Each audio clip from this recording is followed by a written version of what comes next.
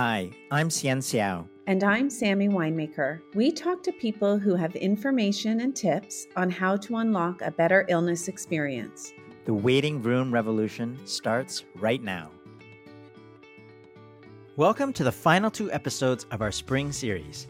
We hope you have enjoyed listening to our amazing conversations with people trying to make the experience of serious illness better. In this episode, we bring you part 1 of our Ask Dr. Sammy Town Hall event, which featured us answering some of our more commonly asked questions. Next week, we will bring you part 2 of this conversation, and after that, we will be taking a summer break to enjoy the sunshine before coming back with some amazing interviews in the fall. We have guests from all over Canada and all over the world. We can't wait to share them with you. Thank you. Welcome to our town hall event called Ask Dr. Sammy. We are excited to co-sponsor this with Hospice Palliative Care Ontario and their virtual community center. And this is new for us. We're taking audience questions about our episodes and we're posing them to Dr. Sammy, who's kind of in the hot seat. We had tons of questions. We have put them on a sheet. We'll try to get through as many as we can. I think we can jump right in. If people are okay, and hopefully you'll hear your question answered. And if not, we will respond to you by email or on social media. So the first question actually is about the name of our podcast. Like where did the name Waiting Room Revolution come from? And why did we talk about a waiting room?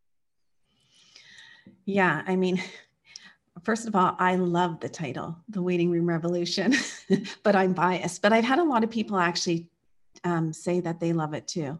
I guess we think of it in 2 ways. One is how much time people actually spend physically in waiting rooms, and the anxiety and the pressure and the mystery of waiting. And sometimes people are waiting for hours. And so we thought, what a great name, because people can actually use this information that we're providing them, even possibly listen to the podcast so that they can start preparing themselves literally in the waiting room to have a better outcome when they interact with the healthcare provider. But there was also a metaphorical waiting room where people always seem to be waiting for something, for more information, for clarity, for another treatment, for a sign. And so there's a heck of a lot of waiting happening. And so we thought it was appropriate to call it what it is. Yeah, and I think I loved it because we were trying to create a shift, this revolution. I know that happened. We decided on the name before stuff happened in the US, but this revolution, and it was the patients and families. It really spoke to our target audience of every patient, every family, every future caregiver and current caregiver could have a role in changing their, and not feeling helpless and passive, but could be more active. So that's where the waiting room came from. Okay, we have a bunch of questions. Cian, we should tell them about all the funny names we had before we finally landed. No, I think we have hundreds of names. There was all kinds of anyway, that's a whole nother topic. See, I would wake up in the morning and find texts of, oh, this is a great name, or this is a great name. Yeah, I have a list somewhere. It's very long. Okay, we had a bunch of questions about communication, about the, dying, I guess. Mm-hmm. And I think this is a really important question, because we speak about the illness journey and, hope for the best, but plan for alternate outcomes. But we don't actually call it, plan for the worst or planning for death. And we don't really use death and dying and end of life very much. And why is that? Is it because, why do we sort of tiptoe around this?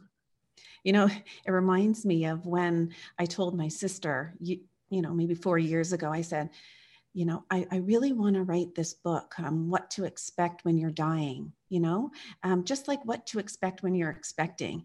And my sister looked right at me and she said, now, why would anyone in their right mind want to pick up a book like that? And so that just sort of encapsulates what we were picking up from people, the signals we were picking up from people, that the idea of naming it something about dying, or describing dying too early in this revolution, that might become too scary or become a possible barrier for people accessing the information. And what we really wanted to do is shift from all this clutter downstream in the end, when people are actively dying, and reposition all of the strategies earlier on in the illness journey, before we ever talk about death and dying. We eventually do get there. As CN said, we just dropped an episode yesterday that's called When Time is Running Out. And we do talk overtly about dying, but we didn't want it to become a barrier too early.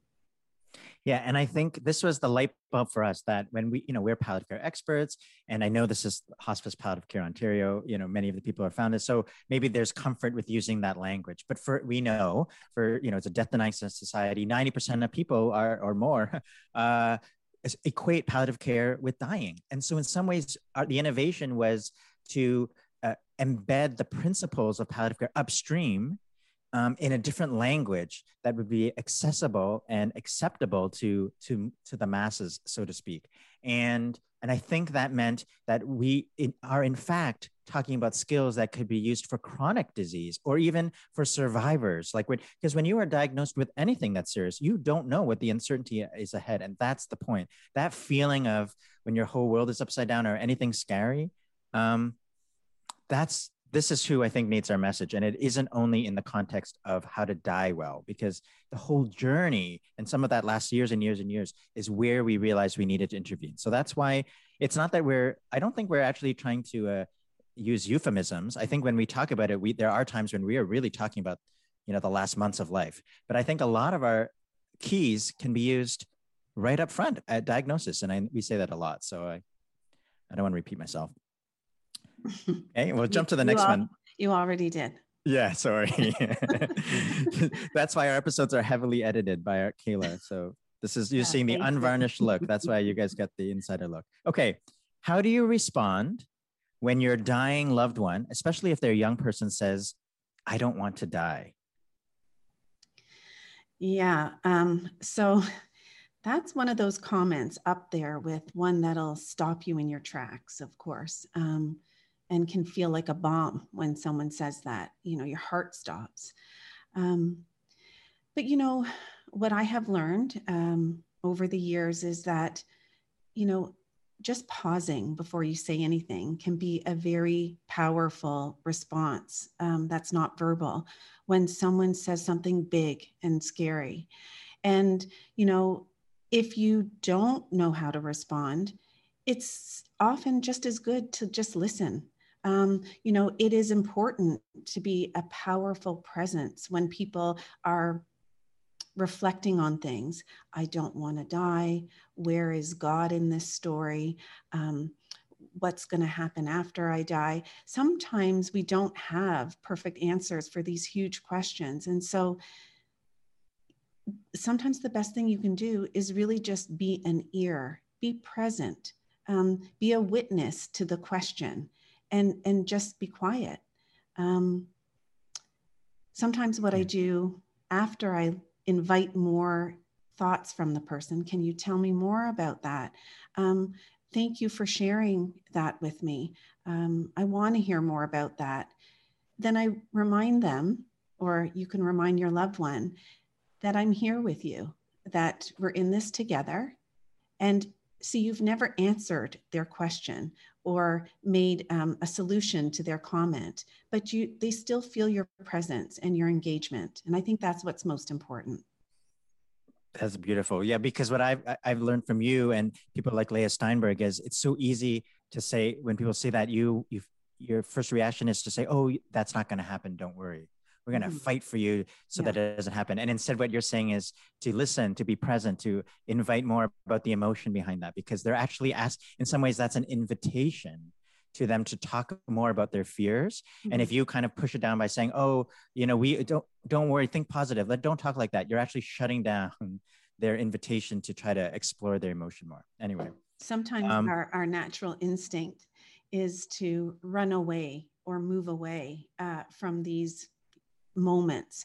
But when you have that instinct, sometimes it really means lean into it. But leaning in doesn't mean you have to actually have a solution. You just want to be present. Beautiful.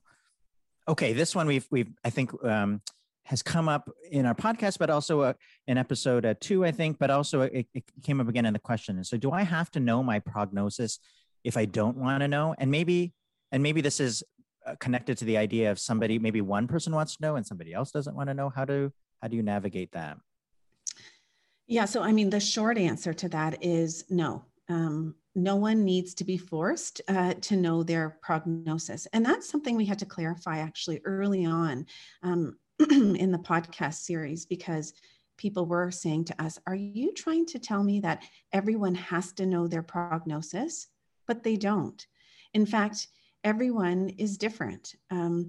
If I might want to know my prognosis at a time when I'm facing an illness, but my husband might not want to know my prognosis or his prognosis. We're all different. And that's really spelt out in the episode called Know Your Style. Everyone is different. But this information does exist. And that's our point, is that we want people to know that it is possible to give them a prognosis. In the beginning of an illness, this is very generalized and based on, millions and billions of people who have had the same illness. And it's not until later in the illness that we can actually give an estimation, which is an art, about an individual person's prognosis. So a person doesn't have to know, but what we want them to know is that the information exists if they want it. And no one can ever give an exact time. So it's usually a general timeline. And we really don't want anyone to have an exact prognosis, because we're not perfect at that anyway. It's more of an art than it is a science.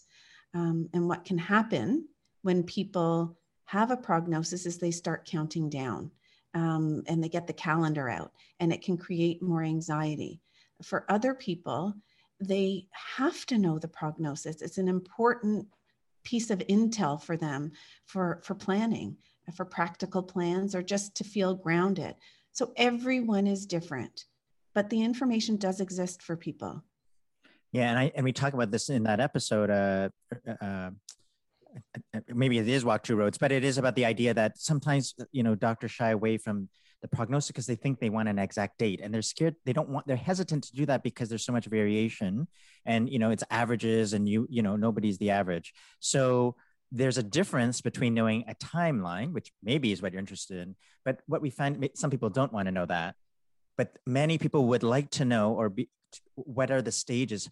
What can I prepare for as this happens? And the kind, like my body will get weaker. It will be harder to do this. You might need to think about getting help to do this. And those kinds of things we can prepare for. And it might take a long time, might be a short time, but I think that is helpful information. And it doesn't have to be connected to a date.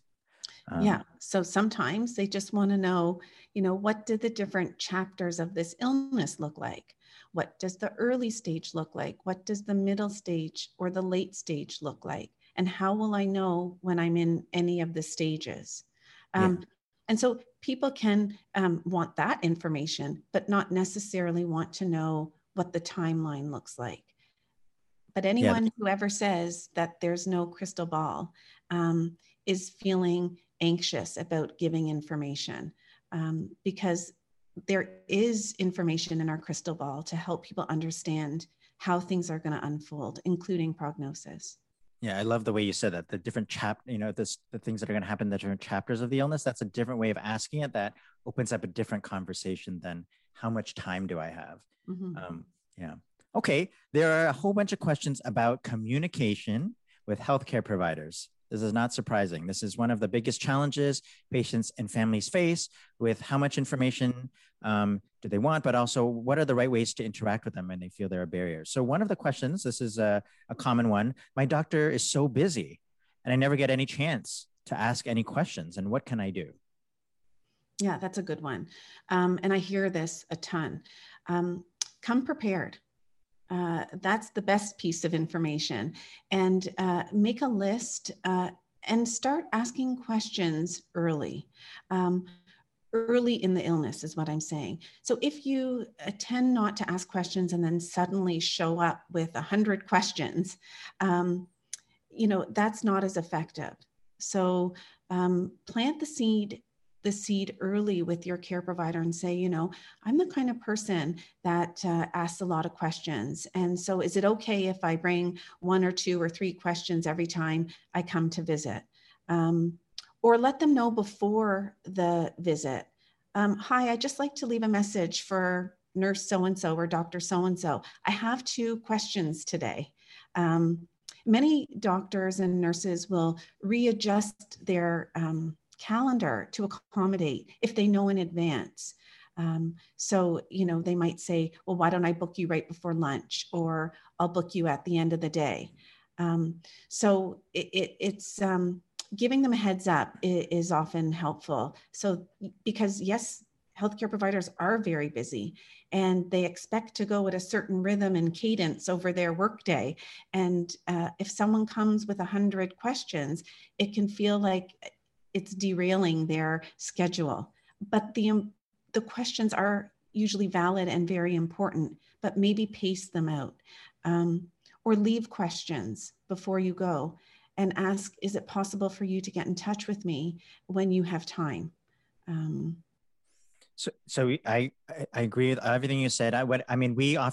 We've heard from clinicians say, like, if somebody comes with 10 questions, they will say, okay, which is the most important that you'd like to talk about today?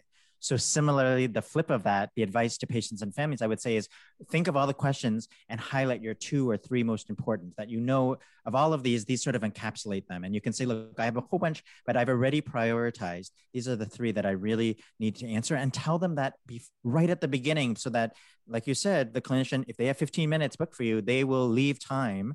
They will talk quieter. They'll skip over this or that to make sure that they have your questions. And you can ask, like, how much time do we have today? Or I think, and I think coming in with your questions ahead of time shows them that you've thought through, like, it feels like you're both on the same page, that you're respecting their time, but but you also have this important question that's important to you. Mm-hmm. I also think you don't only have to get your questions answered by the doctor or the nurse. Like, you could say, look, I have so many. Should I make another appointment where we could talk about some of these? Or is there a social worker I should talk to? Or is there another group that some of these might be better answered at? It might not be them. They might say, you know what, there's a support group, our social worker, we do this every week. This might be another avenue. So don't only assume that, the busiest person in the group is the only person who can provide you information. I think what we're trying to say is that questions are important, and we don't want you to not ask questions because you think everyone is so busy. It's just how you do it. Yeah. And I like your preparation. The first you said, if you prepare ahead of you, they will feel like you're respecting their time, but also you will get the most important stuff answered. Mm-hmm. Okay. This is connected, because what if you ask those questions and it says, how do you deal with a healthcare provider who is evading your questions, or you feel like they are, and you feel like they're ignoring you, or they change the subject, or this one says they even leave the room. Mm-hmm. Do you have any advice about that? Yeah. Okay, well, my first piece of advice is for everyone to listen to the episode next Tuesday that we're dropping, because this is a scenario that happened to someone we interviewed. And this is extremely frustrating for patients and families when they feel like they're not being heard. It's horrible. So, one of the suggestions I have is for patients at the beginning, or families at the beginning of a visit, is to seek a common understanding of why you're at the visit that day. Because sometimes the frustration comes from different agendas. The patient and family have an agenda, and the healthcare provider has an agenda. And when they're not matching, then there's this struggle. So set the appointment up by finding common ground. And know that if the healthcare provider is evading a question, or seems like they're ignoring you, or leaves the room, it is a signal that there's a discomfort there. I don't believe that there's any intention for people to be rude or ignore people, but there's something else going on there. And it usually is the person either feels that they don't have the answer, or that they're worried about giving the answer because they don't want to upset someone or make them sad or make them scared. So we have this maladaptive behavior where we just sort of zip up and walk out and go about our business. So one of the other strategies I would say is let your doctor and nurse know, their marching orders. You can tell them, I have a really important question to ask you today. It's really important to me. And, even if you don't have the answer, I'd still like you to hear my question, and I'd still like you to try. I know you might not know, or you might say, doctor or nurse, you have my permission to speak openly and frankly with me. I know this is an uncomfortable question I'm asking, but it's something I really need to know. Don't worry about making me sad. Don't worry about making me anxious or scared. I'm the kind of person that blah, blah, blah. So telling them who you are and how important this is to you would probably engage them and relieve their discomfort with getting into some kind of tricky, complicated discussion.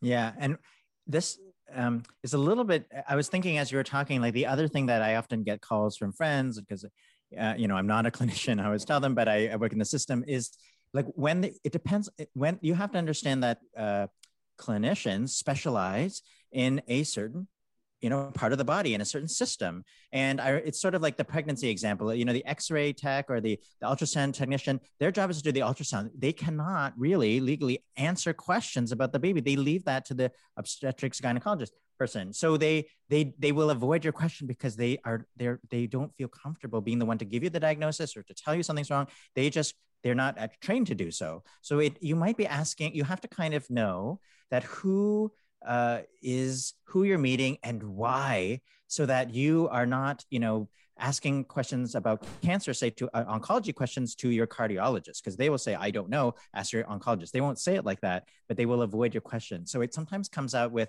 you having a clear sense of who you're meeting and why, and how that connects to your health. Because they will say, oh, you should see this person and this person, this person. But if sometimes they're very good and tell you why, but really, somebody in your team has to keep track of what we're making this appointment for and what information we're getting from them. And that's how you're sort of keeping track of what's happening. So I think that might be a part of it, trying to ask the right questions to the right people. And family doctors have, know who you are and have more time, and maybe sort of who's the quarterback on the team, who's the main person. So cancer, for example, oncology, they usually are the main quarterback, even though they send you to different, things to investigate tests. The quarterback person is the captain, so to speak, is the oncologist, and they will be able to put the pieces together. Thanks for listening to part 1 of our Ask Dr. Sammy Town Hall event. Join us next week for the conclusion of this episode, where we answer more questions from the audience. Please rate, review, and subscribe to our podcast and help us get the word out. Our theme music is Maypole by Ketsa. The podcast is edited and produced by me, Xian Xiao, and Kayla McMillan. Special thanks to Krista Honstra, Principal of Clarity Hub. Please go to our website to join in the conversation, waitingroomrevolution.com.